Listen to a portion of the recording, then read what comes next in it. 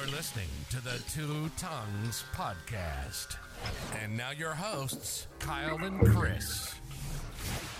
The shorty. That was an accident. I didn't mean to play the short intro, but I did. I like the short one. We're just going to let that... Just get right the fuck into it, you know? Yeah. And I could just let that music just roll. I think it just rolls for minutes. Minutes? Yeah. So it's not that short. Shout out to 7-Star Marketing, Keith Johnson, the guy that wrote that little jingle for me. All right. Good morning. Guten Tag. Welcome, everyone, to the Two Tongues Podcast. We got Josh back on the podcast today. I think what we're going to do, rather than interview Josh, is we're just going to let Josh be tongue number 3. You just be tongue number 3. You just be the fly on the wall of the conversation and, join in. Sounds good. Nice little slurp there. What's new since the last time we talked last week, Josh? Anything new? Anything new? Yeah. All right. You know that, how do I say this without saying it? You know that big girl that went to school with you and Jenna that's freaking in love with me? I think I know who you're referring to. All right, well. Does her name start does her name start with a T? Yeah. Okay, yeah, gotcha. Yeah, big rhinoceros bitch. Anyways, she came into a bunch of money. Oh. I mean, and we're not going to talk about how, or else it would give away everything. But Yep. So I was out to eat with her last night, and by the end of the conversation, she done bought me so much shit on the damn internet. Oh no! Bro, she wants to be my bitch so bad that I haven't felt this way for a long time. Like, she's really trying, bro. And how do you feel about that? You feel like that's too much work, or do you feel, or what? No, I just think there's no traction. I don't, it's like Yep, that's a I don't problem. know if I could sexually function with this elephant bitch. I don't know, you know what I'm saying? Like, there's just no attraction. Is this the girl that we went to the Godsmack concert with? Yes. Okay. Kyle knows her. So listen, I find this topic very interesting for a couple reasons. All right, so for the audience's benefit, my brother's 5 years older than me, so old enough that when we were in school together, it wasn't like my friends were his friends, or he was even like in the dating world with girls from my class, because it was too many years different. However, that didn't stop one of those girls from getting it on with a bunch of his friends, and that's the same girl we're talking about, who's been hanging on for years, bouncing around your friend group. Two come to mind, and I don't know if it was more than 2, but 2 people come to mind. How did that happen, man? How did that happen in the first place? Dude, are you asking me how fucking Yamps' minds work? Because I won't be able to answer that question, not in my cognitive state. No, I mean, how did she get wrapped into your group, your social group at all? Like, how'd that happen? It's not really that weird for girls to hang out with older guys. Oh, I'm sorry. No, you're good. You're good. Wasn't it Brian? It was Chad first. Oh, what? Oh, yeah. Yeah, dude. It goes way back. Rest in peace, my dude, Chad Jordan. Yeah, rest in peace, yeah. My dude. I love that little short fucker. I miss him. I barely remember him. He seemed what? He was awesome. He seemed like a good guy. Oh, he was awesome, dude. There was nobody cooler than that dude. He was still awesome. He was like 4'8". No, I mean, no, I don't want to exaggerate to my dude, rest his soul. He was probably 5'2", but he acted like he was 7 foot tall. I mean, and I don't know if that's like. Well, it was more that he knew that if shit hit the fan, that there was an army he could call. And he was right. Yeah. You know how many times that I've sped off in the middle of the night to save his ass? A lot. A couple times came to fucking blows. A couple times I had to yank motherfuckers off of him, and just to hear him talk shit when you would see him swell up when me or anybody would pull into the parking lot. You could see his attitude change and the disagreement he was having. Like he'll be like, yeah, but you did his verse, and I pull up and his whole chest will swell up, and he'd be like, well, fuck you did. So did Chad have the Napoleon complex, or only when you guys were around? Only when he had backup? No, he didn't have the Napoleon complex as much as he had the fucking Jerry Mathis complex. Like he just thought he was alpha of all alphas, and how dare you? Mm.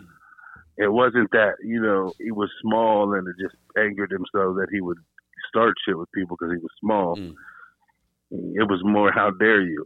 This is a good story. We were at Kroger's and he just got that angel tattooed on his forearm and it was all in red. Mm. The whole tattoo was in red. And it was a devil, but it looked like an angel. He had an angel and a devil on both forearms. Anyway, one was black and gray and the other one was all red. And he had it wrapped in, you know how they wrap it in like fucking foil or whatever, or not foil, like the red wrap. Yeah. So we're in line at Kroger's getting like petroleum jelly or some kind of shit. I don't know. We had just left the tattoo parlor, and this old woman, she was like, man, she was old. You know, she had the neck hanging, and it was just like super old. Like she used to be fat, but now she's just like hanging everywhere. Mm-hmm. And she said, oh my God, what's wrong with your arm? And without a breath, he said, bitch, what's wrong with your neck? I couldn't even stand. I almost fell down in Kroger because that was how he was, bro. I mean, no hesitation, no thought, not one microsecond in between. Just bang, bang. And it was the funniest shit. And I think it was because it was a couple people with them and, you know. Yeah. Oh, yeah. It was fun. I mean, what's an 80-year-old woman going to do anyway? It was just his thought pattern that the first thing to come to his mind was, bitch, what's wrong with your neck? Instead of anything else. And he's got no filter and no respect for the old lady, which is sad. But, you know, teenagers. Boys will be boys. But his grandma raised him. He didn't have parents. And his grandma raised him, and he used to cuss her all the way up and down to the point where I was going to smack him. One time, I was going to smack him. I was offended the way he told her she smelled like dust and fucking what else did he tell her? He told her some other foul shit. Anyway, and he's just running his mouth talking all this shit because she won't give him any money, right? And I'm just over in the background just getting irritated at Chad for this because, man, that's your grandma that raised you. That's like your mom. And you're like, got a mean face and you're like saying mean shit. And like, you're not trying to be funny. Like, you're trying to be hurtful. Like, you're being mean. Yeah, that's not good. And no sooner than I could stand up, a fucking plate come flying out of the kitchen and blasted him in his shit. Dude, she threw so many plates at him and then chased him up the stairs. She was so spry for being as old as she was. Okay. And then I noticed right then, she didn't need my help. She was whooping his ass the day he was born. And he was just a crazy, loudmouth kid that, you know, that's just how he was. Yeah. Hey, side question. How much money did she come into? What are we talking about here? We're talking about like $60,000. Woo! All right. Yeah, and all I got was a damn fucking hoodie and some joggers. But so what? It's better than nothing. Well, it was not your $60,000, so I think it's good. Yeah. Because I don't really need much. I don't really want much. Anytime I want something, I try my best to get it. I think I even asked you for the fucking hoodie, didn't I, Chris? You sure did. Yep. Yeah, I called you. I was like, yeah, I want this real bad. But no, so yeah, I mean, she was like, yeah, look at all this money I got, blah, blah, blah.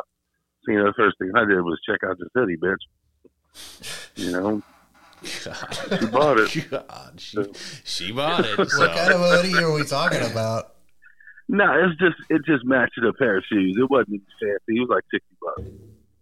So let me ask you this question, man. Man, this is a very sensitive. I don't even know if I want to go down this road, but I'm going to try. Go ahead, fuck it. Why not? You already started. I'm going to try delicately. All right, so listen, man. There are certain benefits of being in a relationship. There are certain benefits of having a woman around who loves you. Who are you talking to? I'm talking to you, man. I don't know all this? I know you know this, but I'm trying to put it. Let me just finish this thought, bro. You know, you were saying that you don't, you know, you're not really attracted to her sexually, and that might be a problem.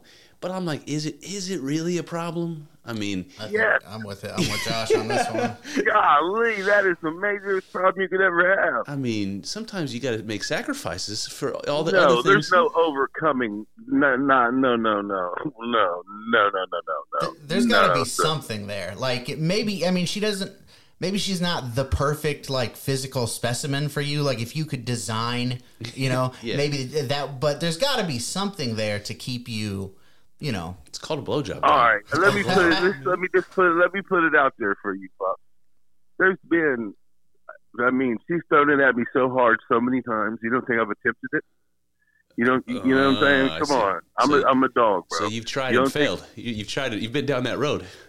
No, I don't think that's what he was saying. She come up out the clothes, bro, and it was like, like there was no. Listen, I want to tell. It was all I could do but to run. I want to tell you something. I want to tell you something contrary to this, and I don't know if you remember this. You probably don't. I met her when I was 14. Okay, and I went on a date with her one time when I was like 16. I didn't realize it was a date. Actually, we went and saw a movie at the theater where I worked. And there was this awkward moment in the theater where I thought she wanted to kiss, and we didn't. So, but anyway, the point is, during that time, like when I first met her, of course, remember, I'm putting myself in the mind frame of, you know, teenage Chris. She was hot, man. Back then, she was absolutely. She had this punk rock thing. She had this thing where she was like. You know, yeah, she still got that punk rock vibe a little bit. Yeah, but back then she was fit. She still had like a big butt, and some guys. I mean, nowadays it's you know it's fine. Yeah. Back then it wasn't as accepted. She had kind of big hips and a big butt, which was fine. But other than that, man, she was fit. You know, and pretty. Bro, she's still not. She's still the same. She's not big upstairs. She's got a dump truck downstairs, and, you know, and the thighs, they're like, each one is like bigger than my waist, and just kind of like that Akhenaten shape. You know what I'm saying? Yeah. I know what you're saying. I can't do it, bro. I just can't do it. Okay, all right. We're gonna have to get off this subject before the feminists come out of the woodwork. Fuck the feminists. No. Yeah, fuck them yams. But listen, man, that Akhenaten shape is a funny fucking joke because listen, it's true. It's true. First of all, and secondly, you only get that joke if you have some interest in archaeology. You know, it's hilarious. Right. I also want to say at some point, because Josh is we're doing this by phone this interview. If my phone rings at some point, I'm gonna have to pause this podcast because I've got a guy coming out to look at my furnace today. I'm just letting you know, man. That's all good. And speak about your sound quality. I didn't hear the intro, so I don't know what that was about. No. Okay, well, it was actually just a short. It doesn't matter, man. It's on the recording. Okay. All right, so let me pull out the first topic. Unless you got one, Kyle. Well, I mean, I've got but you go ahead. I'll pull out the first topic. This is something that I brought up at the very end of the conversation we had with Daniel Torridon, where I said there was some cool shit about Atlantis that I saw. And when I bring up that subject, I always feel like my brother would have some shit to say about Atlantis because he, like me, enjoys some of those wilder mysteries of history. And Atlantis is one of them. So, Josh, did you listen to the... Joe Rogan and Randall Carlson like a couple weeks ago? No. All right, so you definitely want to listen to that, and if you haven't heard his other podcast with Randall Carlson, you're going to want to listen to those. Yeah, Randall Carlson is awesome. Didn't he go on with Graham Hancock? Mm-hmm. Yeah, I think a couple of times. So you know Graham Hancock. I heard the one with both of them together. Yeah, okay. Hear... So this most recent one. They bring up Atlantis, and in a very interesting way, because Joe's saying to him, like, you've studied all this stuff for a long time. I think he's a geologist. Is he a geologist? I can't remember. I don't know. But he's a really smart guy anyway. And he said that Joe was like, look, where do you think the most likely place is that Atlantis would have been if it were real? And he says Oh, hands down. Like there's a front runner, hands down, and it's the Azores.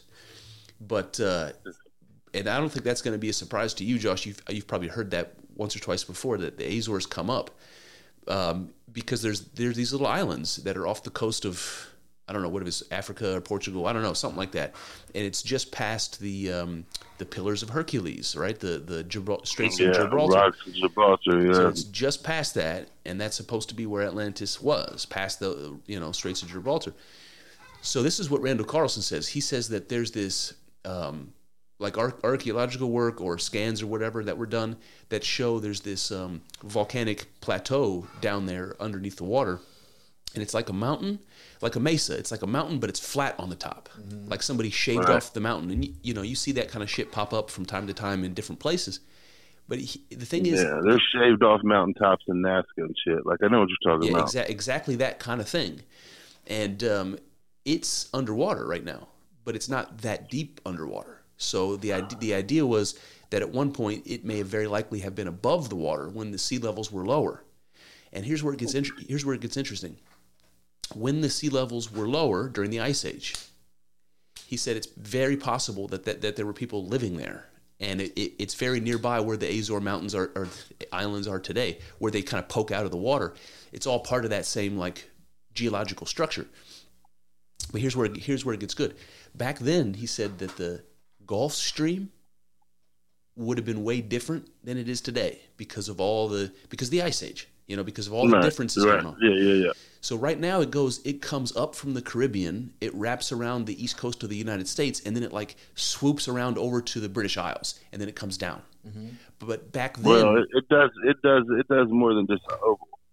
It does like a half a figure eight out there in the middle somewhere too. It's like weird. Yeah. Well, this part of it is what makes like England temperate today, and back then, like 12,000 years ago, Carl Ruck says that or Randall Carlson, sorry, he says that the Gulf Stream would have came way lower. So what would have happened was it would have came up from the Caribbean. It would have sort of like cut across the Atlantic and then rolled down along the coast of like Spain, Portugal, and Africa. So it would have cut right above the Azores. Literally, it would have cut right above the Azores.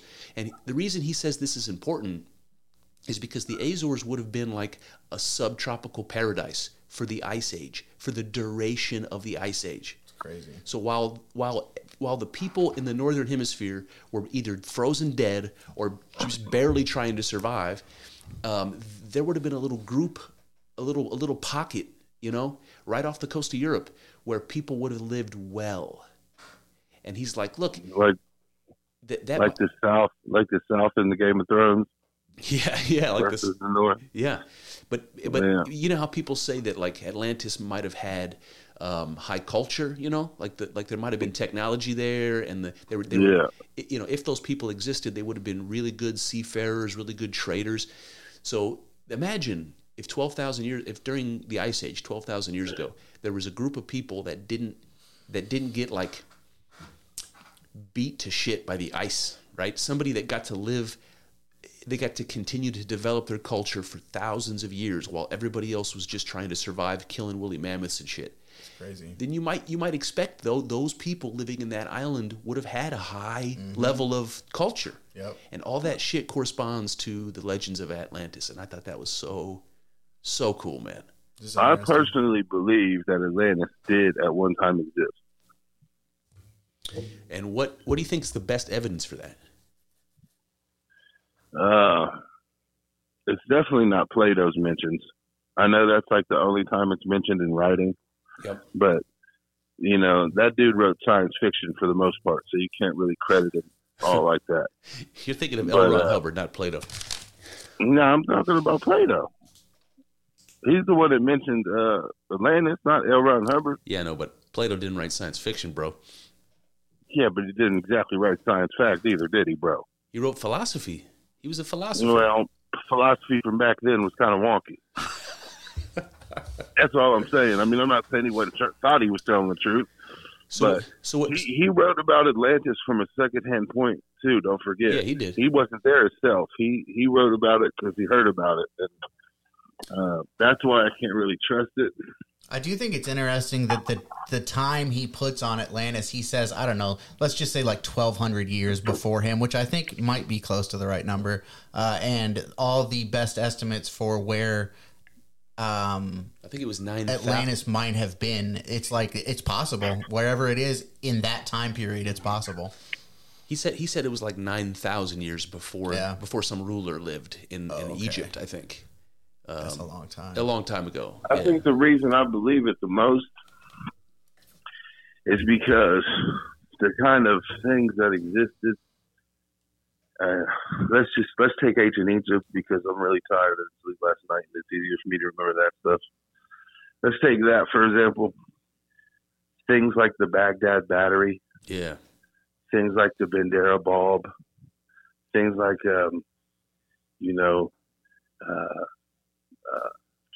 what is it, sulfuric acid and seawater making ions and electricity. Like, some people think that the pyramids were power plants. Yeah. I think there's some truth to that.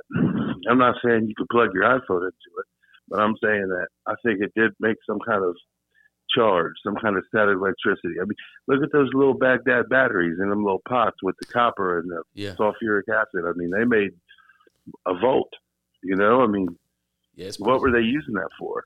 And then there's that etching and I forget. I'm tired. Yeah, the etching of the Bandera bulb where it looks like a light bulb with the two guys holding it up. Yeah, for sure.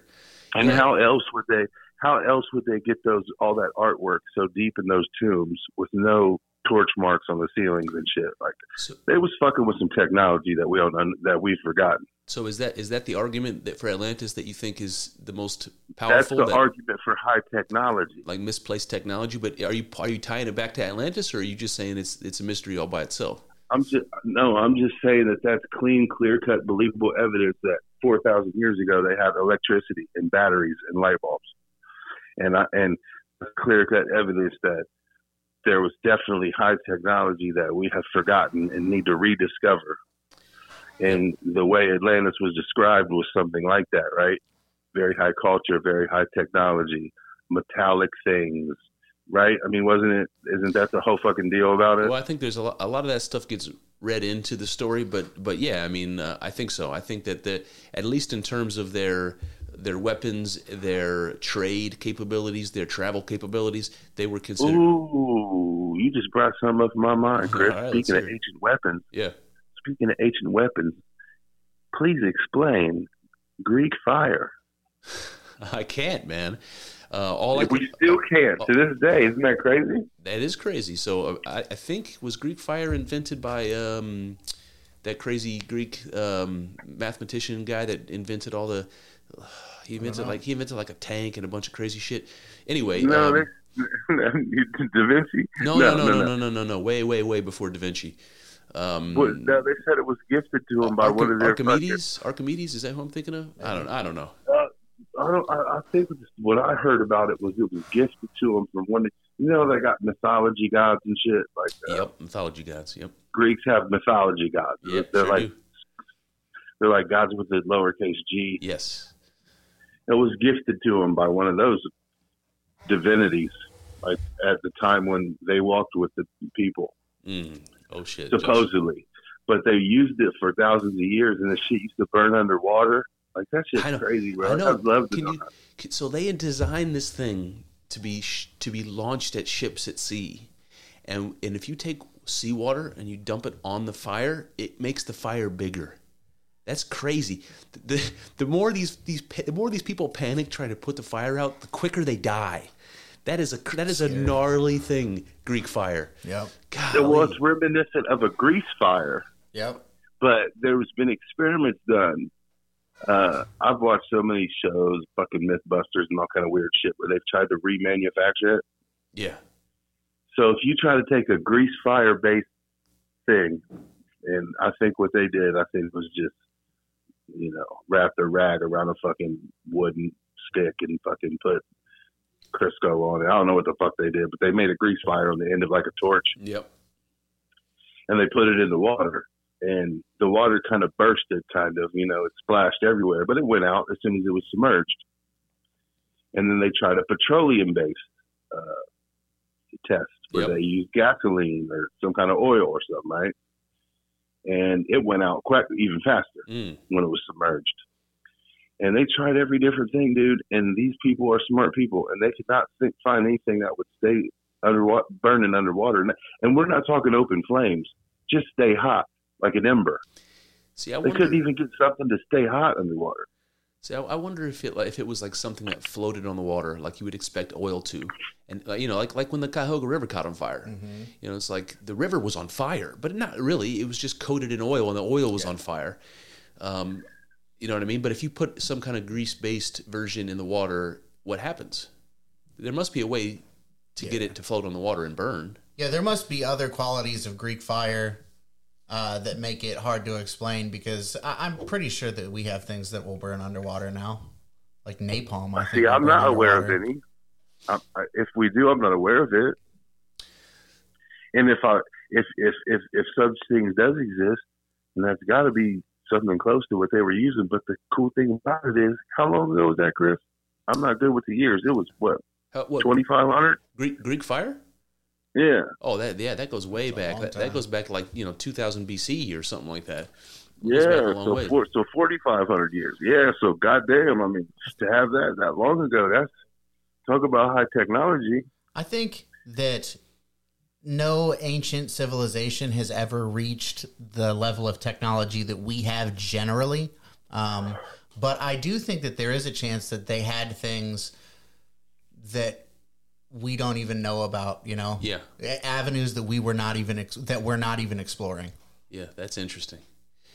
Yeah, because you try to imagine like what form that would even take. Would it, but you're right. I mean, it's very possible, and we would, and it's possible that something like that could disappear and be forgotten entirely. Mm-hmm. And that's what Graham Hancock does such a good job of describing when he says we're a species with amnesia. Yeah, just like you think about the impermanence of the way that we store things, I mean, the most probably long living is the oldest, when we just scratch things into stone. You know what I mean? That's the one that's going to be around the longest. I mean, you think about things like the fire at Alexandria, and that's, that's like what am I trying to say? It's like a common thing that people like, the information that we could, but I mean, it's true, man. Who fucking knows? Who knows what was there? Yeah. I'm sure you've heard about people moving, like, the giant stones. What's the word? Which one? The Karnak stones? Like the megalithic stones, and just any of them. I don't know which ones in particular, but the idea that maybe they were moved with some kind of sound, like a vibration thing. Yeah. No, I'm a big believer in that acoustic levitation, because that can be reproduced. Yeah. Today we can do that.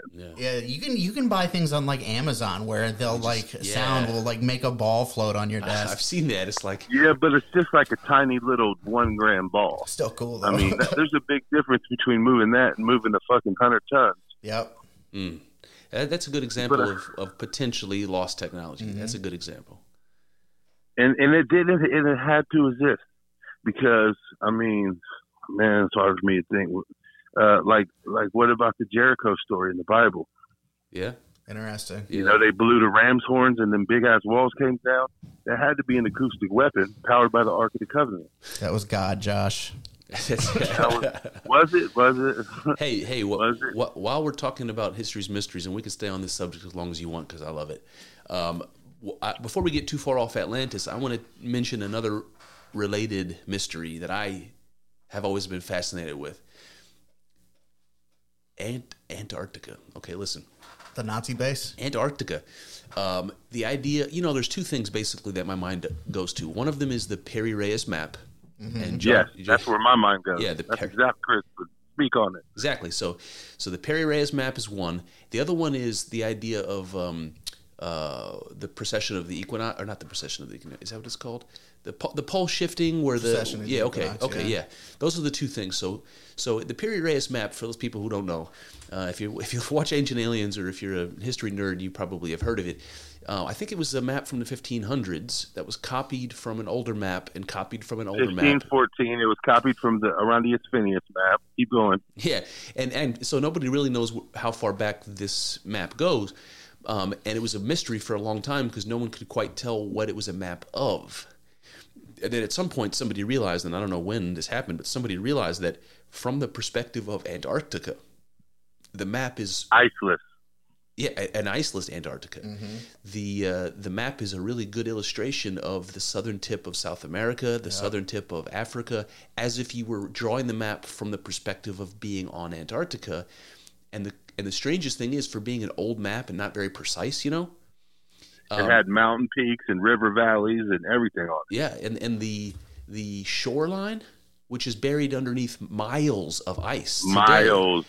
Yeah. We can scan it and see what it looks like, and it matches vaguely what this Piri Reis map looks like. That's a fucking mystery. Yeah. It matched more than vaguely, dude. You give credit where credit's due.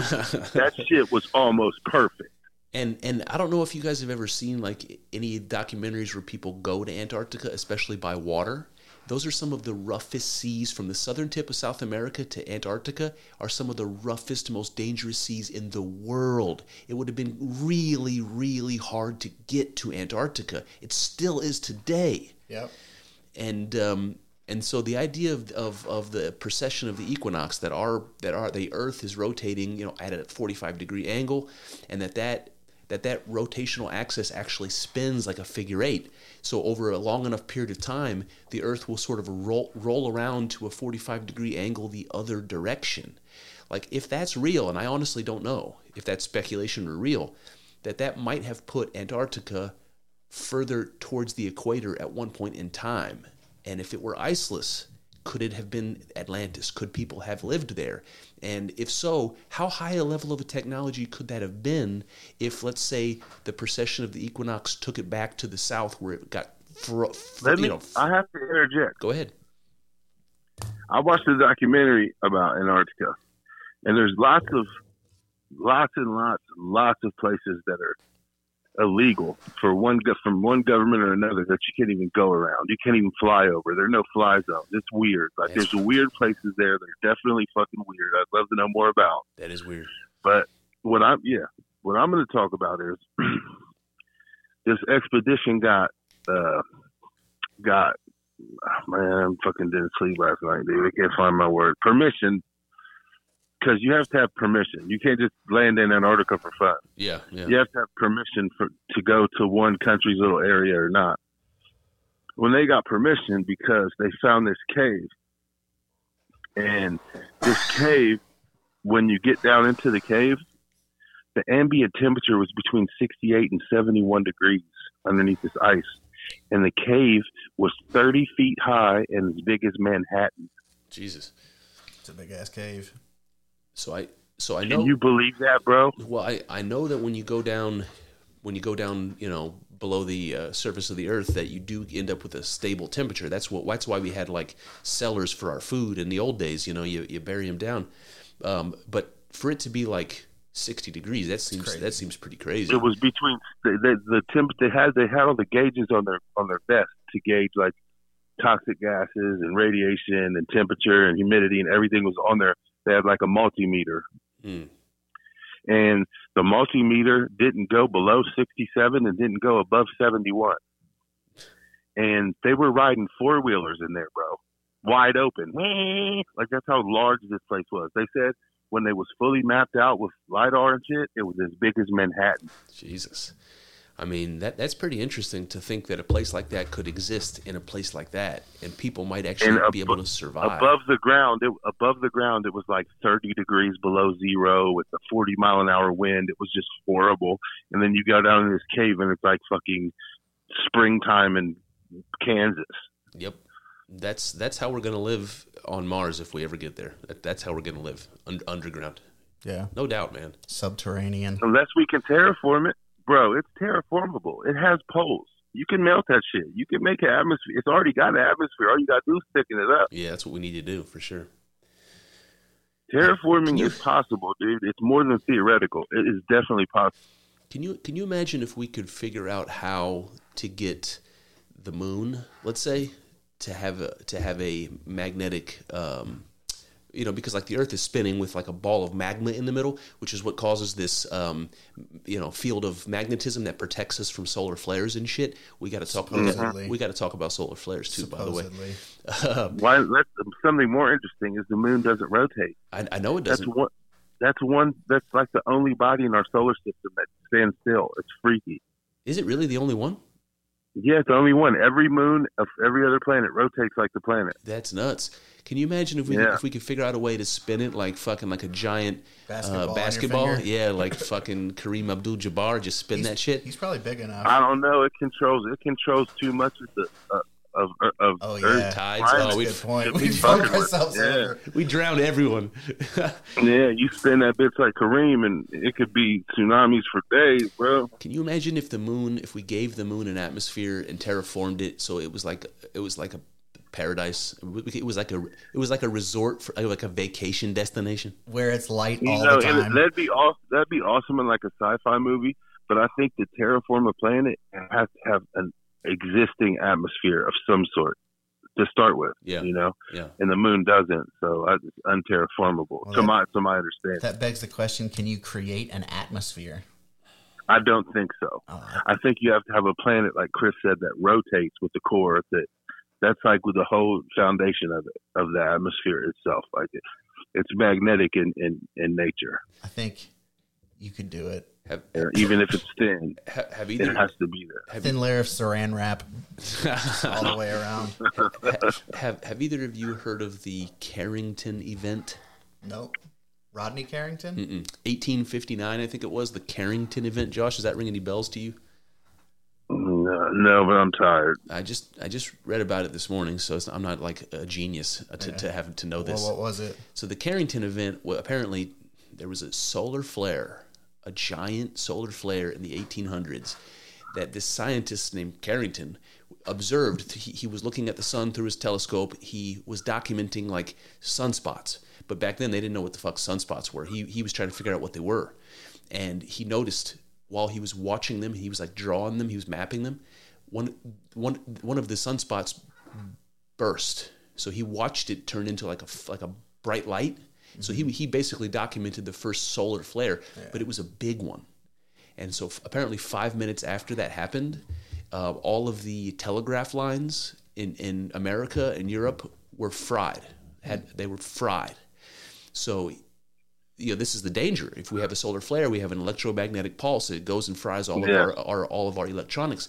That happened. If it's a strong enough solar flare, it could penetrate the atmosphere. It could fry the Earth. It's big enough. Yeah, for sure. It could strip the atmosphere away, and then we're just fucking open to whatever comes. I just had the thought, like, I wonder. It would be open to the space's vacuum. If it was ever penetrated, everything would just get sucked out like a spacesuit. That's scary. You would say that. I wonder if that's the first time anyone saw that, right? Mm-hmm. I wonder if maybe like the act of being observed caused it. You know what I mean? Oh God, I love that idea. That's crazy. I love that idea. Like that kind of energy on it just caused it to explode. Wow. Well, here's the crazy thing about the Carrington event. Not only did it, because this was the early days of electrifying the world, so not only did it fry like all those primitive electronics that were out there, the telegraph lines basically, but what it did is it created Aurora Borealis. It created the Northern Lights, visible all the way down to like Florida, Cuba. They saw the Northern Lights, huh? I just got scared, dude. Because listen, that's scary. If that shit happened and fried the telegraph lines, what if it happened now and took out all the cell phones and satellites and power grids? And we would be. It would be Armageddon. It would be Armageddon in a week's time. It'd be Armageddon overnight, bro. Come on, you know how these apes act. There's fucking silverback gorillas out here that don't give a fuck, bro. If you want to be more scared, a solar flare happened in 1989 that hit the northern hemisphere, and it fried the electrical grid in Montreal, some place in Canada. I can't remember where, and it was down for 12 hours. So it wasn't even a big solar flare, but it was like a direct hit, and it fucked them up for, in the middle of winter. Nobody in the whole city had power for 12 hours. Sucks. I'm there's an easy way of I'm going to say this like I know, I don't know. There's an easy way of protecting from electromagnetic pulse. It's called a Faraday cage. So I don't. Yeah, but how are you going to put a Faraday cage over satellites? You could put a Faraday cage over the Earth potentially. You could put a Faraday cage. Seriously, you could put a Faraday cage over the sun, and you could equip it. You could equip it with solar panels from the inside and just absorb all the fucking power and beam it back to Earth like Star Trek. There's a word for that. It's like a type A existence, a type B, and a type C. And a type A is you harness the power of your planet, and type B is you harness the power of your star. And yeah, it's like a science fiction scale. Like, yeah, that's been talked about a lot to do stuff like that. They're saying, if there was aliens that visited this planet from far away, that they would be a type C civilization, and they would have harnessed the power of their solar system, and they would be able to, and they would use their star to fuel things at will and power their planet and at will, and be able to draw on it at will. So I don't know if you know about that, but well, no, I mean I've heard some of that. But while we're being hippy dippy and science fictiony, what do you think the next generation power is? What do you think the technology is that replaces? I think it's going to be wood. I think it's going to be burning wood. No, I think it's going to be the one the government shut down in 1912. It's going to be wireless. It's going to be Tesla style. That's what I think. That's a good story, the Tesla story. I think the government shut that shit down because Big Oil was going to lose too much. Because he already had that shit working, dude. He already had it. He had a building called the Wardenclyffe Tower, and it went 200 feet underground for a ground, and it went like 90 feet above the ground just to get distance. And he brought everybody out, like all the political people and all the scientific community out to this place. And he had these light bulbs on like lawn spikes. And he would walk 100 yards and put this lawn spike in the ground, and the light bulb would light up. And he did this up to 6 miles away from the actual tower, which was proof that his concept of wireless power transmission worked. And as soon as they did this experiment, they burnt the tower to the ground and committed him to being insane, called him names, tried to shun him, started saying he was fucking his pigeons. Yeah, trying to say he was doing crazy shit, bro. And it's because if he could wirelessly transmit energy for free to the whole world, then Big Oil was fucked. Well, there's this pushback against this huge cultural pushback anyways against fossil fuels. They're dirty, they're depleting nature, blah blah blah, all that stuff. What if all of that stuff is just so that eventually there will be an excuse to move to this? You know what I mean? I mean, I'm with it. I think the technology already exists, and it's existed since the 19 teens. Oh, disconnection. Gonna have to call that dude back. You did it on phone? Yeah, well, yeah, it's got it. Yeah, through the phone. Yeah, we lost it. We lost Josh, but we're gonna get him back. You guys just hold still.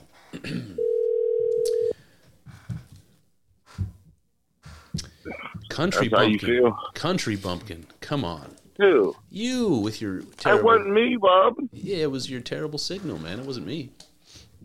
Oh, these nuts. Where do we leave off? Oh, I wanted to bring up, while we're talking about energy and all that, the perpetual motion machine. Do you know this one, Kyle? Yeah. Do you know, Josh? I think there was an episode. Like the helicoil or some shit? I can't remember.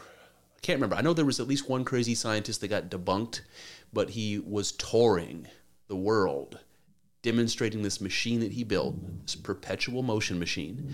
It's called the helicoil. It was a brass thing with two nozzles pointing each direction. It was like a sphere, and you put water in it, and when you heat the water up, it blew the steam out on the top going right, and on the bottom going left, and it spun it, and it spun. No, I don't think so. I think that might be a different one. I know that this problem, this idea that a perpetual motion machine might be possible, was something like physicists were like stewing over. They've and it was like charlatans that kept coming out with claiming that they succeeded and they didn't. And that might be the case with this guy too. I think it was, obviously, because we don't have that technology. But the theory was that you could create a machine that would produce more energy output than the energy input that you had to put in to get it moving, and that you could just continue. It would just perpetually move. So you could have a crank moving forever, and you wouldn't need any more energy in the system. It would just recycle, and it would be like a free, infinite source of energy, that kind of thing. And where my mind goes is, they say that perpetual motion is impossible. Because there's friction, because there's gravity, because there's, it's impossible.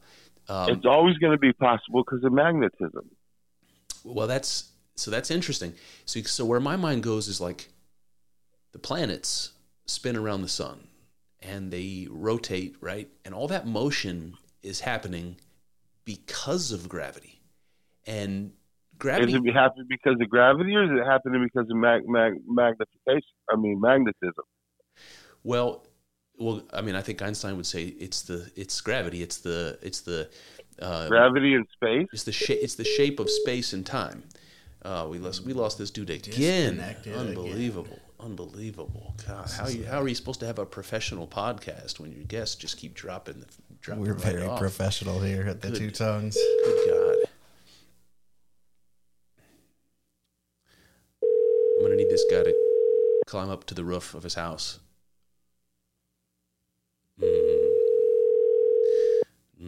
Come on, Josh. We might be done with Josh for the day. Yeah, possibly. All right, we'll try him back in a second. But this idea of perpetual motion seemingly existing in the cosmos, it's like, yeah, as long as the sun is there, the Earth's going to keep spinning around the sun, and the moon's going to keep spinning around the Earth, and all that stuff's going to keep. So there is perpetual motion. Mm-hmm. As far as I'm concerned, there's no end to that. As long as the sun is, and I know the sun has only got a 10 billion year lifespan or whatever, but then it's going to be a black hole. There's still going to be gravity. There's still going to be motion. The point is, there is perpetual motion. Mm-hmm. The cosmos is fucking always moving. Everything is moving always. The atoms are moving. You and I are moving. It's all moving. I'm not moving at all. I'm sitting completely still. Yeah, right and now, all man. the atoms are buzzing around in your body. Fuck you. No, I'm still. The question is, man, is there a way of harnessing that motion for energy? It's a good question. The motion of atoms, the motion of our body, the motion of the earth. Can we harness gravity to cause a motor to spin? That's what I want to know. That'd be crazy. I think people need to be working on that if they're not. Scientists, listen. Get on that. Scientific community. All right, let's give Joshua one more try. See, maybe he got someplace higher up where the signal's better. Higher ground. Dude, I'm walking all around trying to get more than one bar. I can't do it. I told Kyle, like, you're gonna have to climb up on the roof. You're gonna have to climb that hill behind the house. You know, that giant hill. No, I'm not. You think I'm gonna hike that, dude? I don't know if I'm physically capable of hiking that hill. Hey, what's the temperature down there? It's cold as fuck. Cold. Yeah. Probably in the 40s or something. Fuck. Got snow on the ground. It's like 18 here. Oh.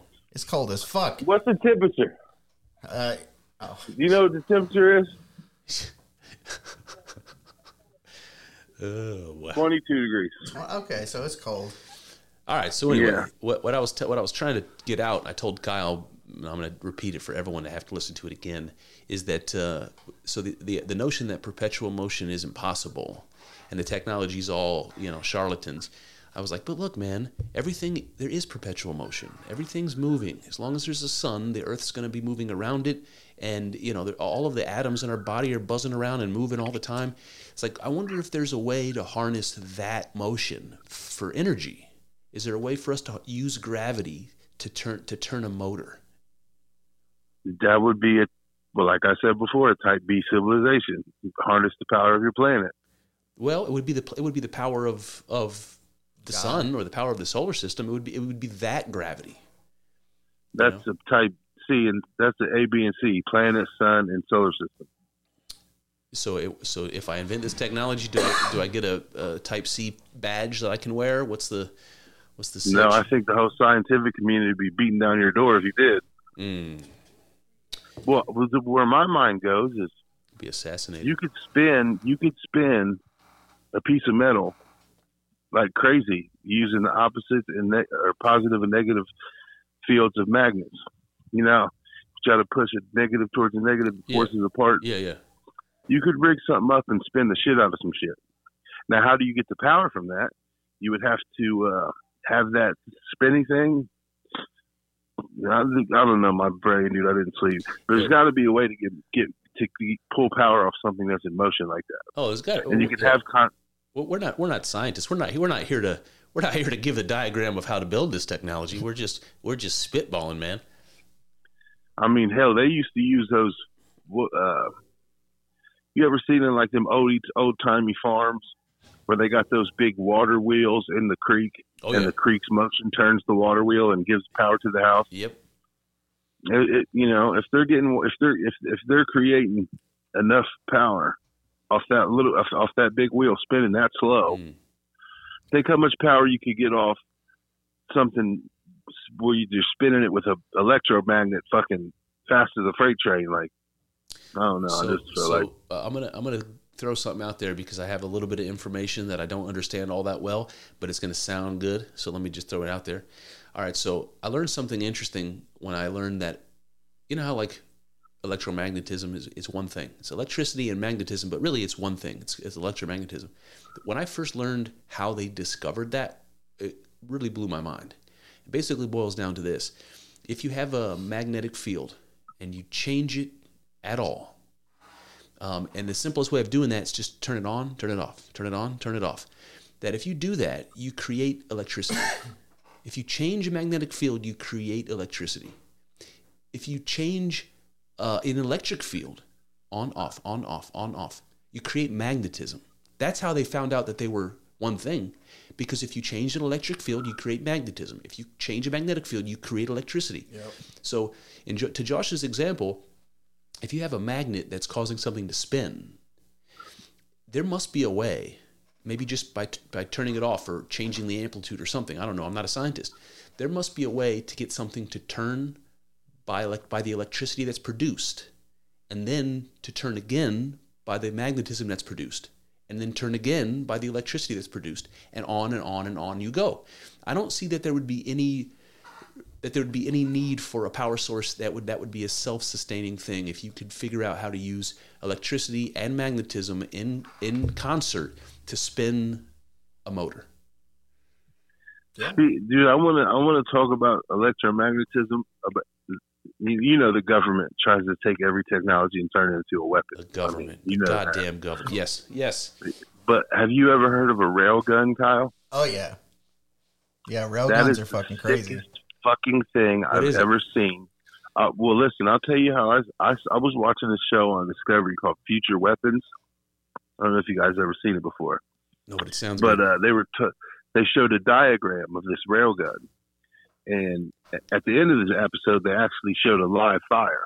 But what it is it's like like a maglev train uses electromagnetism to hold the train above the rail just a little bit. Yeah. So what they do is instead of using like gunpowder to make the forward motion of the propellant, they use electromagnetism to speed up they use a tungsten bullet that's like really dense and heavy and huge. It's literally just and they a put rail. They put it in this barrel that's full of electromagnets, and they accelerate it with electromagnetism. There's no gunpowder, there's no nothing. Whoa. So there's not even any boom when it goes off. Whoa. And listen to this. They set up these armored walls. They're like made out of tank armor, I think. And they were 20 feet apart, and there were 16 of them. They wanted to see how many of these walls that this this projectile would penetrate. Okay, so this rail gun which is fucking. It's like they had to build a whole boat around it. That's how big it is. So it was in the water, Jesus Christ. and the barrel was like, I don't know, like 28 feet, or it was big as fuck.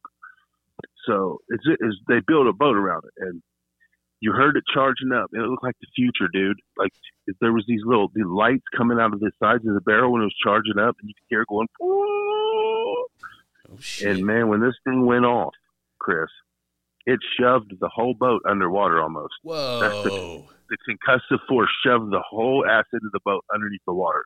Boom! And it come out of there, and the testing ground was in, I think it was in Nevada. And I can't even think of the closest water where this boat was in, but supposedly it's accurate to like 3,000 miles.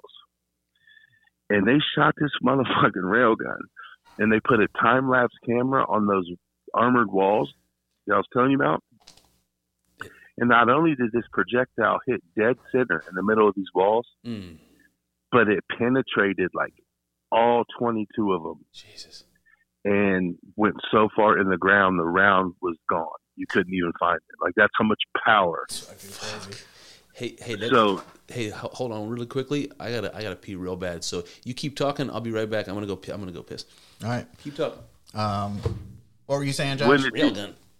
When did you hear about the railgun I forget technology? where specifically I heard about it, but I've heard about that. I heard a theory that they proposed putting one into orbit, and like an even larger type of one, and using it as like a game over kind of a weapon. Yeah, I mean, that's almost like the rods of God concept exactly. that Reagan had. Yeah. Yeah. No, I probably heard about it on Rogan. I didn't hear about it. I hear about all kinds of shit on Rogan. No, I didn't hear about this one on Rogan. I like I said, I've seen that show, but I mean, they said that if they could make it a little smaller, they could put it on airplanes. Like they built an airplane around like 100 millimeter Gatling gun. It's called the Warthog. Do you know about that? Nope. All right, there's a fighter plane called the A1 or AC-10 Warthog or something. It's that weird fighter plane with it looks like it's got the round engines and it's got the big gun in the nose. Oh, okay, yeah. Okay, they built that aircraft around that gun. Okay. Okay, so that was the precedent. So they're toying with the idea of building an aircraft around a railgun. Mm-hmm. And the aircraft, they're calling it, see, now I don't know how true this is, but they said it's the SR-72 project. Remember the SR-71? Oh, yeah. It's a submarine, right? No, it's it's a plane. Yeah. It was a spy plane. Right. Yeah, spy plane. Remember the big, giant, long, crazy, stealth-looking thing? It was like a crane. Yeah. It was like an origami crane. You should just Google it while we're talking. SR-71 Black Hawk. But anyway. Blackbird or Black Hawk? Blackbird. No, they're saying this SR-72 is going to have a railgun in the nose. And it's going to be able to fire from damn near orbit, like 80,000 feet or whatever, like height of a spy plane, but be able to hit targets on the ground and destroy cities with the kind of force of a nuclear weapon, but without the nuclear fallout, using one of these tungsten projectiles. That is amazing. I mean, not amazing in a good way, but kind of just impressive, Now, supposedly, it's a skunkworks project that supposedly doesn't exist yet. It's just theorized and blueprinted and ready to go, but it hasn't been built. Now, I feel like if the public hears that, you should already assume it's built. We're getting information 20 years after fucking, so I'm going to go ahead and assume these SR-72s with these railguns and those are already out there. Yeah, for sure. I was telling Kyle while you were pissing, Chris. Yeah. About the A-10 Warthog. You know what that is? Nope. It's a Vietnam era fighter plane where they built like a 90 millimeter Gatling and they built the plane around it. Oh shit! It's like it's a Vietnam era fighter plane with the weird round engines on the wings and it's got the gun in the nose. Yeah. Okay, that's a Warthog. They built that plane around that gun. That was the whole reason they built that plane, was just to fit that weapon. Yeah, we want a flying gun. That's what we want. Yeah. Well, that's what it was. Yeah. And it rained, and still today is like fucking rains hell on whatever it wants, even today. And if they do this SR-72 and they put this railgun in it, I mean, just imagine a war zone, and you don't even see nothing, you don't hear nothing, you don't nothing, and just all of a sudden, fucking catastrophe, just catastrophic. Crazy. Like whole cities just from a kinetic energy, just from the tungsten hitting the ground like a meteor. Jesus Christ, man. That's terrifying. Crazy, that is crazy. Terrifying. All right.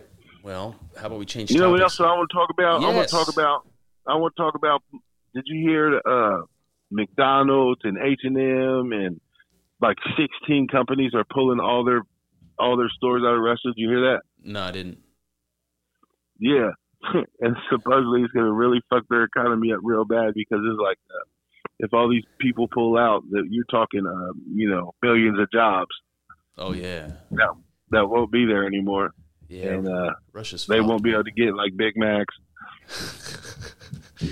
Yeah. But they're fucking themselves, man, real bad. Yeah, the thing I heard most recently was that they were bombing western cities in Ukraine, and that borders right on NATO territory. So that part is scary. Yeah, man, and I do wonder how long the economic impacts of this will take to heal. Will they ever? You know? Yep. All the stuff going on with. Did you see the clip where Biden was saying that inflation? He's getting ticked off because all these people are saying that inflation comes from the government spending too much money, and he was like, "That's not." I forget what exactly he said, but he just pulled his typical Joe Biden line of. That's bullcrap, man. You know, which is just fucking so stupid. He doesn't give any kind of. He just says, "That's dumb. Come on, give me a break," and then that's it. Yeah. But okay, maybe inflation is not caused by the government spending too much money, but it's caused by the government printing more money to be able to spend. So it kind of is. It is. Yeah, you're talking out both sides of your ass. Yeah, exactly. I mean, it's fucking stupid. But I mean, how many people are just going to hear that and say, "Oh, well, that's not what inflation is," Yeah, lots of people. Dude, Joe Biden, I think, might go down as the worst president ever. No doubt. He's like Woodrow Wilson level bad. I mean, this dude is like a fucking geriatric fucking joke. Herbert Hoover level bad. Yeah, I have no faith. Henry Harrison bad. That was a shot at Kyle. Hell, he wasn't that bad. He died like 2 days into his presidency. No, I was just joking because you're related to him. That's it. So I don't know if you guys remember this from the history books, but there were so many people living in shanty towns after when the Great Depression started, that they called them Hoovervilles. They had whole communities of people living in boxes, and I have to just make a nod to Oregon and to California, where they fucking live in Hoovervilles today. Are they going to call them Bidenvilles? Should we start calling them Bidenvilles? It would fit. Bidenburg. I like that. Do you know all those, like, obviously you know how bad the homeless problem is in California. I mean, because you just mentioned it. I mean, I don't know. I've seen pictures. Oh, it's so bad. If you just listen to Joe Rogan talk about it, it's cringy as fuck. Yeah. But these people, by the state law of California, have the right to put their motherfucking box in your yard, and you can't kick them out. Jesus Christ. There's no private property in California then. That's that Democratic motherfucking governor, mayor, whatever, man. It's just that wrong way, man. It's like, oh, I can't hate on it enough. I can't think of something evil enough to say about how I feel about it. It's terrible. It's terrible. Rogan talked, like you said, about how bad it is in California. Apparently there's a huge homeless problem in Austin, too, where he moved to. I mean, I don't think it's proportionally as big as L.A. Yeah. But apparently there's a real big homeless problem in Austin. I didn't know that. Yeah. Interesting. Hey, Josh. Yeah. I don't know if you've ever delved into this topic, but I'll just ask you: do you think how far into America do you think the Vikings got? The Vikings? The Vikings. I think the Vikings got probably into Missouri, Kansas, maybe. I think they got probably through the East Coast, definitely from tip from tail to tip, all the way from Florida to Maine. And I think they got as far deep as the gateway to the West, probably Missouri. Have you seen those documentaries where they found like Viking swords and rune stones in Minnesota and like places way further away than they think? Like Leif Erikson was supposed to have landed in Canada and Vinland, right? Just like north of Maine, someplace in like Nova Scotia. I don't know, something like that. Mm-hmm. And there's really no other physical evidence that they believe, but they found some really interesting shit in the United States. That's why I asked. Well, you know about all those rune stones and shit that they pulled out of the ground that's in the Smithsonian. The Kensington rune stone? No, there's like 20 of them, dude. When they were building, when they were laying out the fuck my words. When they were laying out the blueprints for like Washington D.C. and laying out the blueprints for Philly and all the early states. Yep.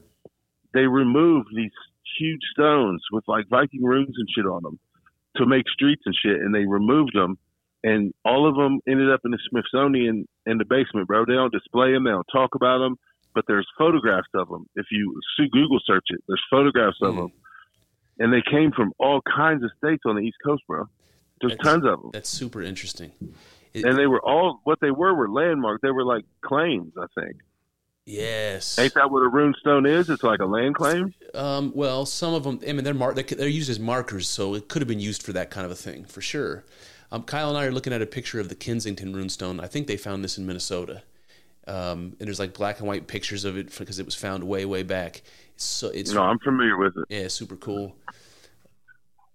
Super cool, man.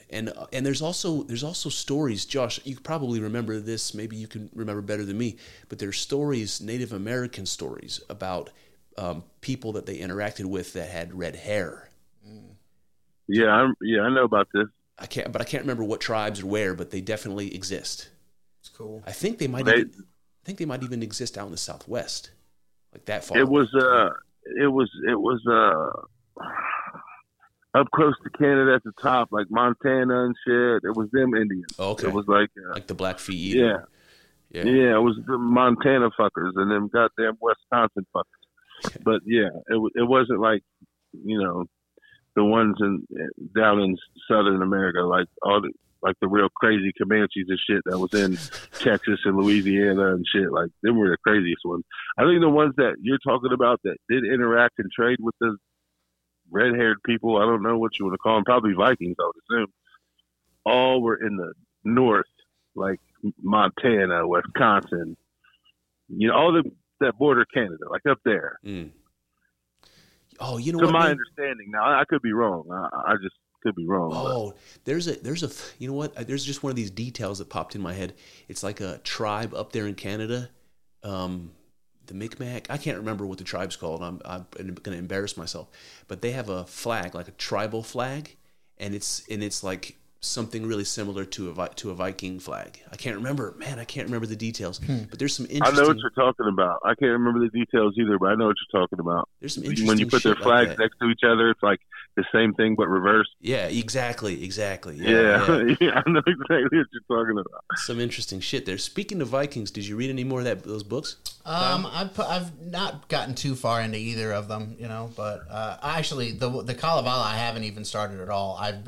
I started with the Norse one, but I haven't had a chance to get much farther into it. I expect interesting stories out of you from time to time as you're reading it, to bring them on the podcast. Well, I talked about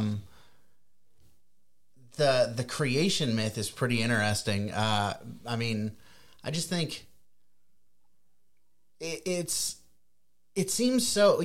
What am I trying to say? When you look at a creation myth and you try to interpret it literally, it just seems so silly. It's and that the Norse one is no exception. It's like there's this giant gap, this void, and there's also a world of fire and a world of ice, and the mixing of it creates the world. And I don't know, it just, when you interpret it more metaphorically, obviously it takes on more meaning.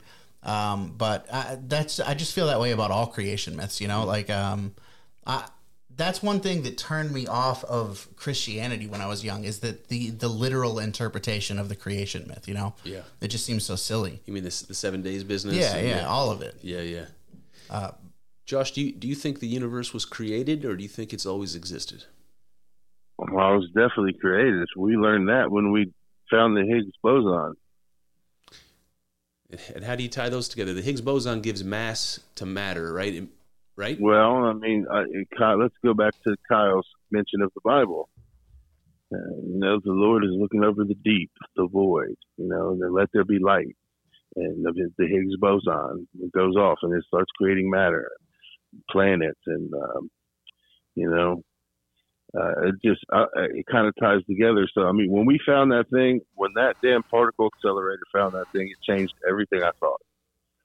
Because I don't know now that I think about it, it might have been like a cartoony type recreation. I don't think it was an actual video of subatomic particles. Probably not. Yeah. Yeah. So it was like some kind of, like animation of it, but it was true to fact. It's like, it looks like an explosion is what it looks like when these particles hit each other. Yeah. And in that second, this Higgs boson only exists long enough to start taking on, I don't know if you call it mass or matter or whatever, but as soon as it takes it on, it becomes something else. It's no longer a Higgs boson. It's something different. Immediately, boom, it's something different. It exists for a second, and then it's something different. And then that something different continues to grow through picking up other particles. Everything's attracted to it. And then, I don't know. It was amazing, bro. It made me believe in the Big Bang. Yeah, and I don't know if the Big Bang is what, God is talking about in the Bible with the void and let there be light. But it sounds like the Big Bang. Yeah, it does. It does. So there are people, because we don't really know,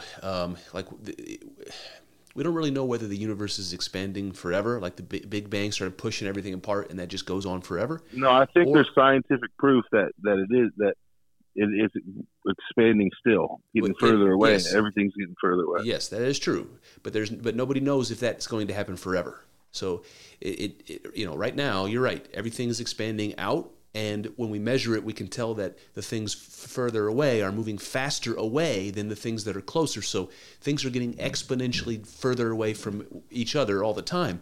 But nobody knows whether that's going to stop at one point, whether it's going to start collapsing back in on itself.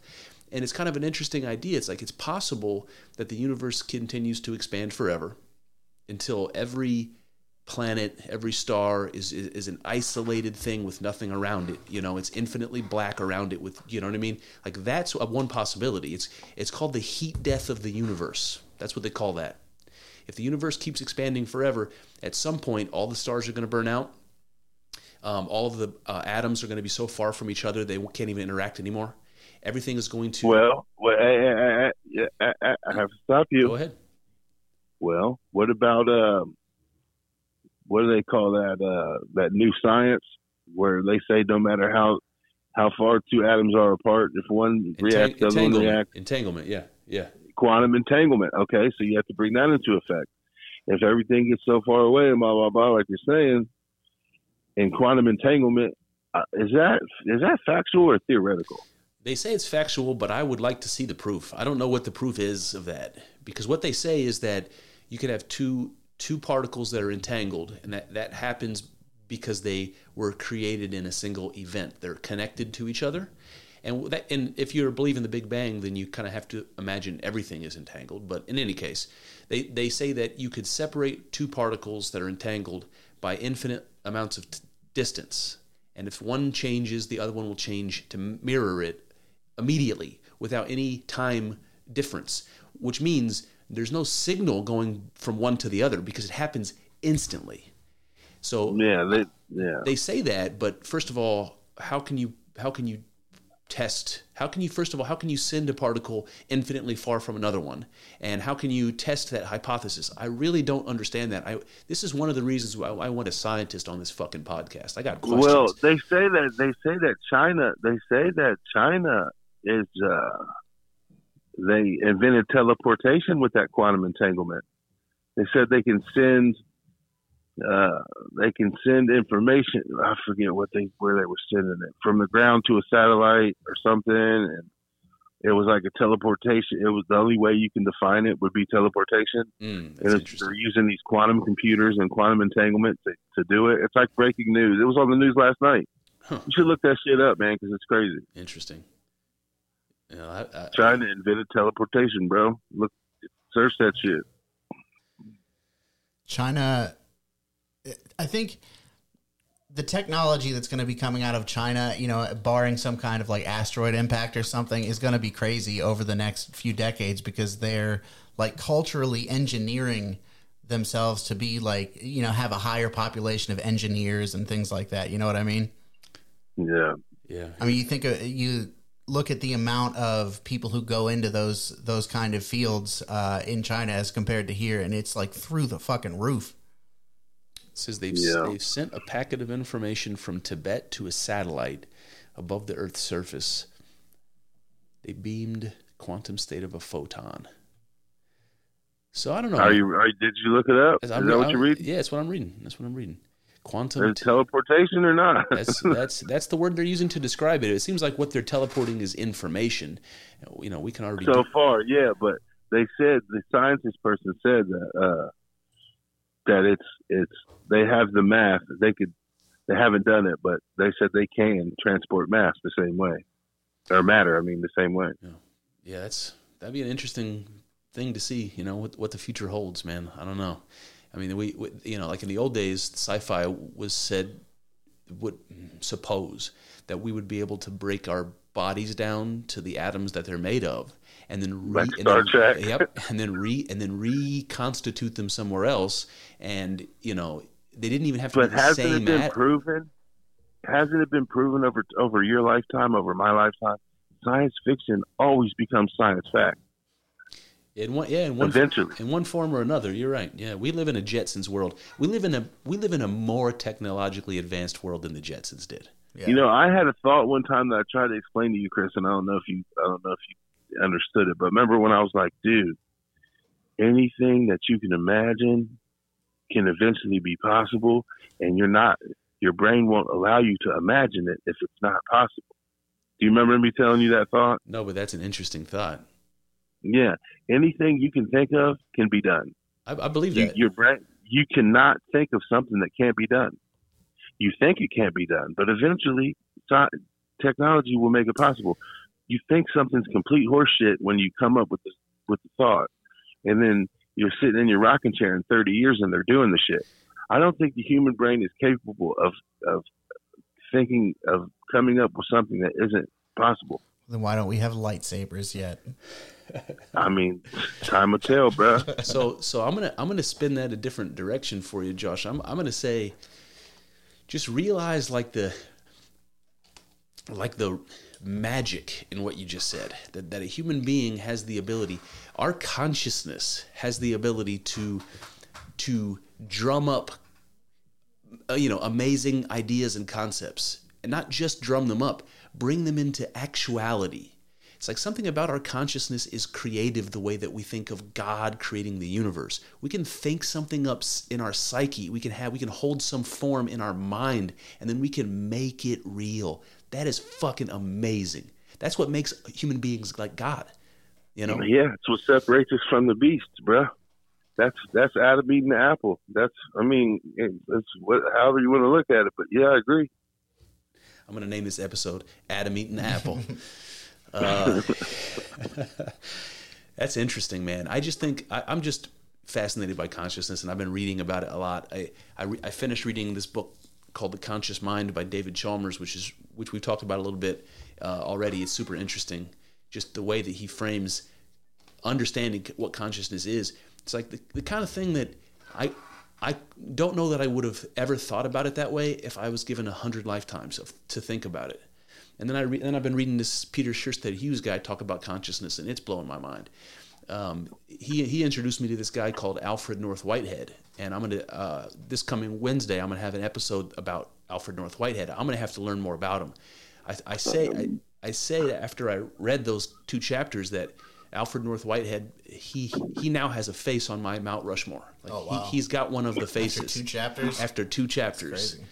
Yeah, man. And the thing that's like the most disheartening to me about it is he was a fan of Spinoza. And Whitehead was a mathematician. Spinoza was a mathematician. And I struggle with math my whole life. And I feel like I'm really missing some shit. When somebody like Plato, when he started his academy, I know Josh wasn't talking very good about Plato, but when Plato started his academy, he put a phrase above the door of the academy that's, I don't remember exactly what it said, but something like, "He who's ignorant of geometry can't enter here." You need to know math in order to be a philosopher.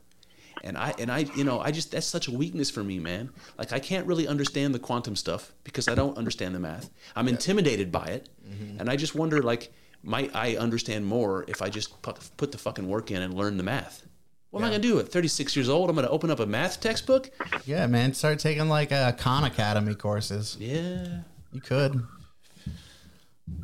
I think it's interesting, too, but I just, like, my level of math is, like, I'm sure so much farther below yours, and you say that you struggle with it, so man. I fucking suck at math, man. Always have. Hey, while we're on this subject, I like asking philosophical questions to Josh because I feel like it's possible that he's never been asked the question before, and I'm interested to hear how somebody would answer it who hasn't read philosophy. Like, this is a question that comes up if you take Philosophy 101, and it comes from a guy named David Hume, and it goes like this: can you derive an ought from an is? Let me explain that. He says he doesn't think it's possible to derive an ought from an is. When you hear somebody say what you ought to do, okay, that's what he means. He's like,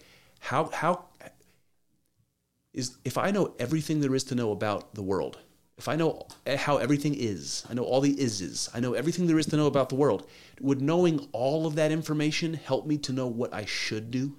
Can you derive an ought from an is? If you knew everything there was to know about the world, would that help you in the slightest to know what you should do with your life? Is it possible to know everything there is to know? If it was possible, hypothetically. Oh, okay, yes. Do you think? I don't like questions with ifs. I think, hypothetically, if it was possible, I think that you could certainly get a lot of value out of knowing everything, you know? But can you make an ought if you know everything? Can you say this ought to be this way? I think on some level you can say if you're cold, you ought to put on a jacket. But I don't know if that's the same thing, you know? No. I think it's a moral question. And in the way that Jordan Peterson describes moral, which is a really interesting way, he basically says that when you make a choice, you make a value judgment, which I think is let me put this. I'll try to explain this. Like, if I have to make a choice between 2 sandwiches, the one I pick I think is better than the other one, or I wouldn't have picked it. Okay, he says everything you ever do in your life is like that. When you have to make a choice, should I cheat on my wife or should I not? That's a moral question because you're picking value. You're saying, I think this is more valuable than this.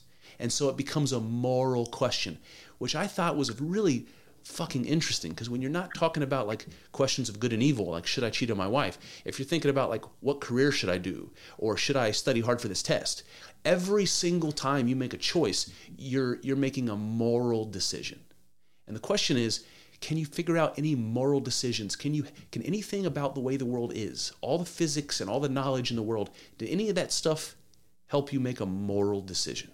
Because that's what you're asking. What do you value? Only you get to decide. How you decide is a fucking mystery. No, if you know everything, if with the capital F, you know everything, then your moral decisions are always going to be correct. Because you know everything. That's why I didn't like the question. I feel like it's unanswerable. You think so? Because like what comes to my mind is like an AI robot that goes mad, that wants to protect humanity from itself, so it kills everybody. You know, like you can think of a rational decision by a robot who knows everything, who makes that choice that you and I would say is not moral, but the robot doesn't know. It has no concept of that. It says to itself, I have to protect human beings. Human beings kill each other. I have to kill all the human beings. Something like that. You could think that there might be logic that gets you there, but the robot would not have a moral dog in the fight. Yep. I'm too tired for that. I'm lost. All right. Another subject then. The subject of resurrecting extinct animals. Oh man, like very possible. Genetics. They're trying to bring back the woolly mammoth. Yeah. They're trying to bring. I said they already had a couple live births of woolly mammoths, but they didn't live. Right? That's what I heard. Oh, I didn't hear that. That would be fucking amazing if they tried. Yeah, that. I guess they got the genetic material from the permafrost. Yep. And they found a pregnant one, and that was like the very best genetic material you could find. Was like something in the fetus or something in the placenta or something. Like woolly mammoth stem cells? I don't know, supposedly. And they artificially inseminated an African elephant. And they had 3 or 4 live births of woolly mammoths, but they didn't live. They died very, very fast. But I got to fact check you on this because this is fantastic. Hold on. I mean, I don't know if that's true or not, but I heard that somewhere, that there was live births and it has been done. And they just can't get them to live. That is interesting. Let's see. Female woolly mammoth gave birth to 9 babies. No, that's not it. But they're raising money. They got $15 million that they've raised to try to bring the mammoth back to life. And I just saw an article the other day that said they were going to bring back a giant island rat somewhere. Scary. A giant island rat? Doesn't sound like. Well, they would idea. need the genetic material from this rat. Where are they getting it from? The permafrost, like the mammoth, or what? I think I didn't read the article, but I think those species went extinct more recently. So they have what they need, I guess. But even weirder than that is the story about the mouse that gave birth without a father. They genetically. Listen, man, I read tweeted that, didn't you? Yes. Yeah. They genetically messed with this female mouse so that when the this is when I wish I was a fucking scientist. Point is, there's something that happens when the gametes meet and one half the DNA from your mom and one half from your dad get together. They were able to bypass that part of the process so that it can just copy its own DNA. So this mouse creates clones and has, reproduces as if it were doing a normal reproduction, but has a litter of clones. I mean, we're going back to the Bible again. I mean, was this a virgin birth? Was this from Messiah mouth? Yes, a virgin birth. It's crazy. It's weird as hell. It's one thing. Fucking aliens did that shit to Mary, bro, and she had the motherfucking virgin birth mouth, man. Do you think there was a historical Jesus, Josh, like an actual Jesus who lived? I do. I believe that he did exist, that he was a man, and I don't know if he was a prophet or walked on water, if he did miracles. I don't know about any of that. That could be just making the story bigger than it is. I don't know, but I believe that the man, Jesus of Nazareth, did exist. Do you think there was? I believe they crucified somebody, bro. Yeah, crucified lots of people. Do you think there was a real Moses? Lost him. Nope, we didn't. Oh. But I am getting this call I was expecting. So let me just stop. And we're back. We were talking about whether there was a historical Jesus and a historical Moses, and I told Josh we really only have like 10 minutes because that was the heating and cooling guy who's going to come out and fix my furnace. And it's fucking cold, so it's a priority. Yes, indeed. So Josh mentioned listening to. We were talking about Kanye last time we talked to Josh, and he heard about some other rapper. He said that was Kanye-ish, and he was digging, and he wanted to talk about it. So why don't you do that, Josh? What's up? What do you got for us? Oh, no, I just knew one of you guys was a Kanye fan, and I listened to this album by this rapper named Lupe Fiasco. Oh, I've heard of that guy. He's been around for a long time. If you listen to his first album called Food and Liquor, from beginning to the end, he's I mean, he's a fucking super brilliant rapper, dude. I mean, Yep. you got it. I mean, golly, it was good, dude. Who are your favorite guys? What do you mean, top 5? Yeah, I mean, just yeah, sure. Dead or alive? Yeah, anything. Hate this question. I mean, in no order. Yeah, no, I mean, Biggie's in there because his storytelling is just amazing. Who did you say? I couldn't hear you. Notorious Big's in there because his storytelling. Yep. His storytelling and his wordplay is amazing. Jay-Z has just got to be because his longevity and the quality. And I'm putting Lupe in there, dude. I'm putting Lupe in there. All right. I'm putting Pusha T from Clips in there. I never listened to any of that. You never listen to Clips? Grinding. Nope. Remember that? Nope. It's like cocaine rap. It's like hustle rap stuff, but I like that shit. So I love that there's genres of rap because I don't know any of that shit. I don't. Yeah. it's like Young Jeezy and like they only rap about cocaine. It's like what they rap about. Yeah, it sounds terrible. Well, like Rick Ross and I know Rick Pusha Ross a T. little bit. Only that's- from that's being on coke rap. Kanye. well, that's coke rap. All right. Coke rap. You know. Does it have to do with like the beats, or is it just like No, it's just what they about talk selling about? coke. That's it. Okay. Yeah. Oh, okay. That's So what they talk about. I was thinking about rapping about being high on cocaine, not necessarily No, selling no, no, cocaine. no. That makes more sense. Yeah, I was thinking high on cocaine myself. Yeah. All right. That's where my mind goes.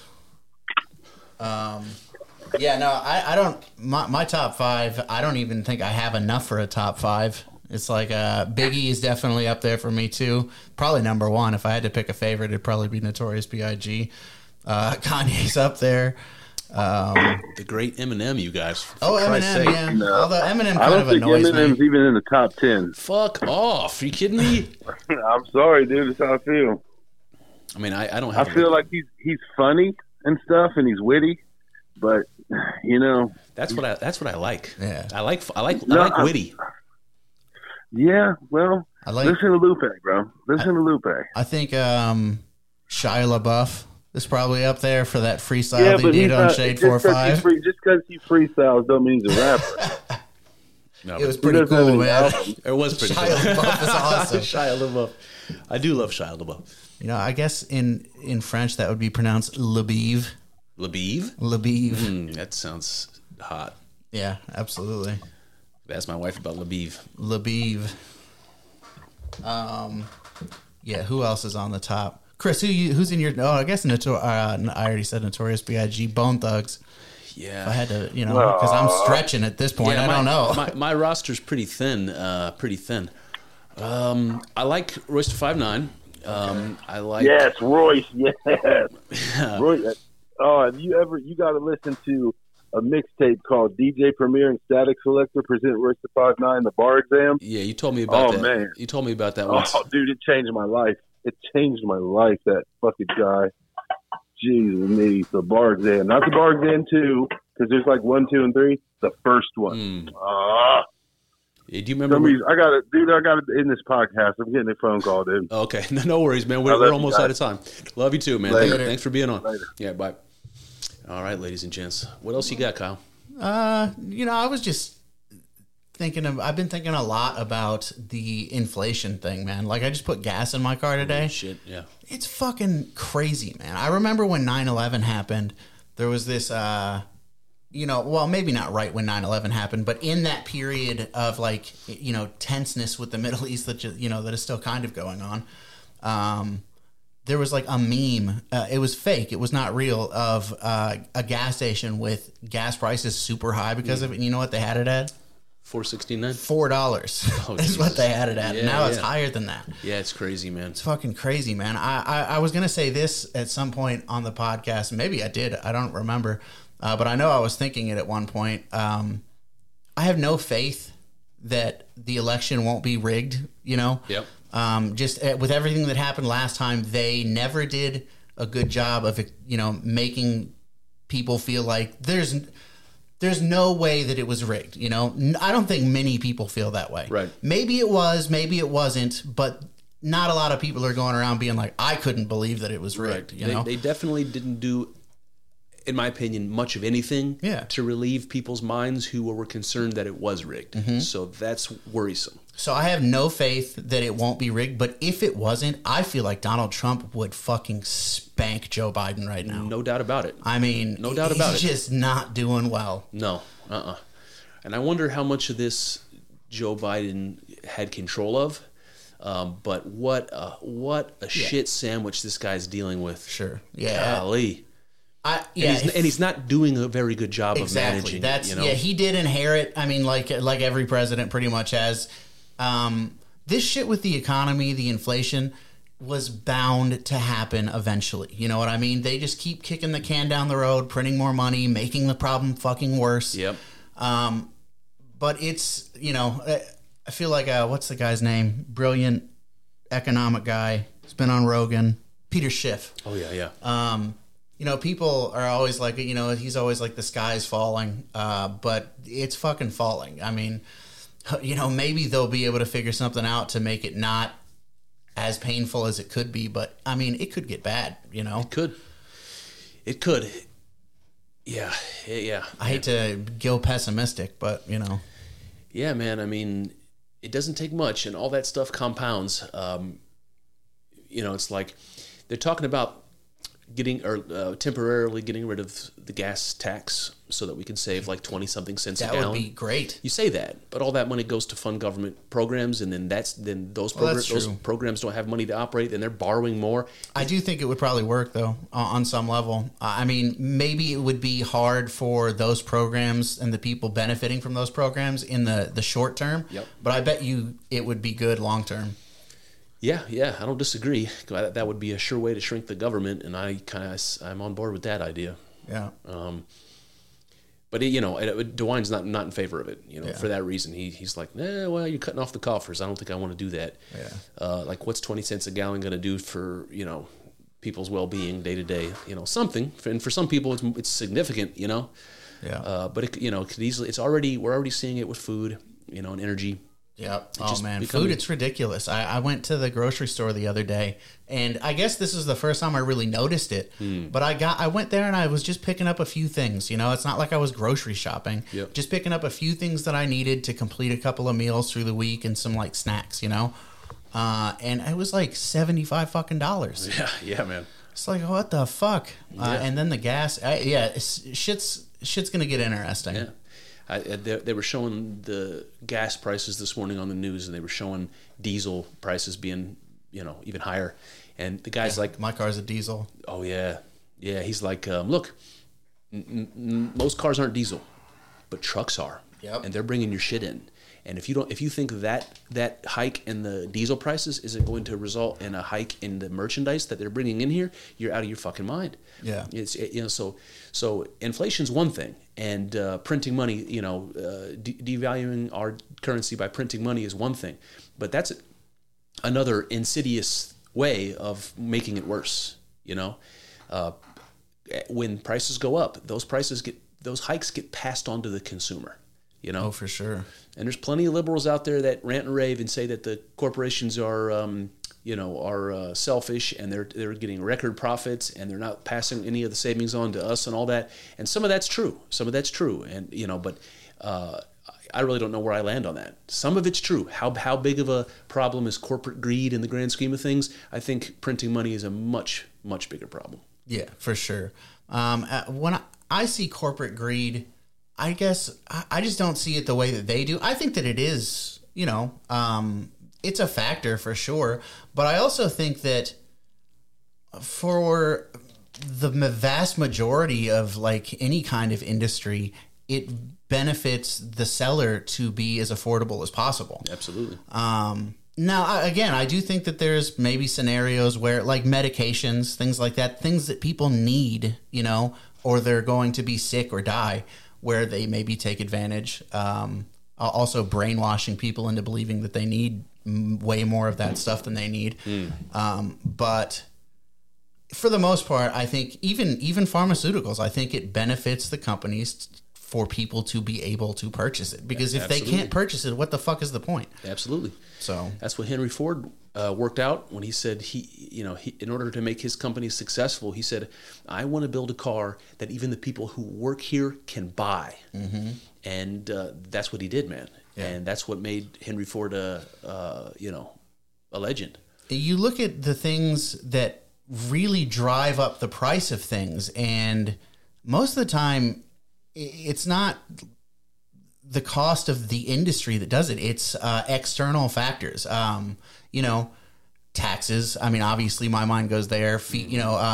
Needless fees and things that you have to pay. But I mean, a lot of it is also like transportation. If you make cars, you then have to ship those cars all over the fucking place. So that's obviously going to drive up costs, but you bet your ass. Yeah. You bet your ass. Especially now with the gas full circle as high as it is, it's no wonder prices are going up. It's ridiculous, man. And on that note, such a happy note to end on. Well, so you got to go pay this HVAC guy. I wonder if the price of that's going to go up. I really hope that guy can fix it because it's awful cold. At what point my wife comes down and removes the little space heater out of the office because it must be getting cold upstairs. Yeah. So I'm going to go put some freaking pants on, I guess. All right, guys. Thanks for hanging with us for another outrageous episode. Outrageous. Hasta la vista, baby. Bye-bye. Well, there you have it. That's one avenue explored, but infinitely more still to go. I hope you enjoyed thinking along with us. I know. It's not easy work. Thinking. It's hard and full of uncertainties, but I'm grateful for the company as we trek through this together. Here's to hoping that the juice is worth the squeeze. See what I did there? Let's find out together in the next episode.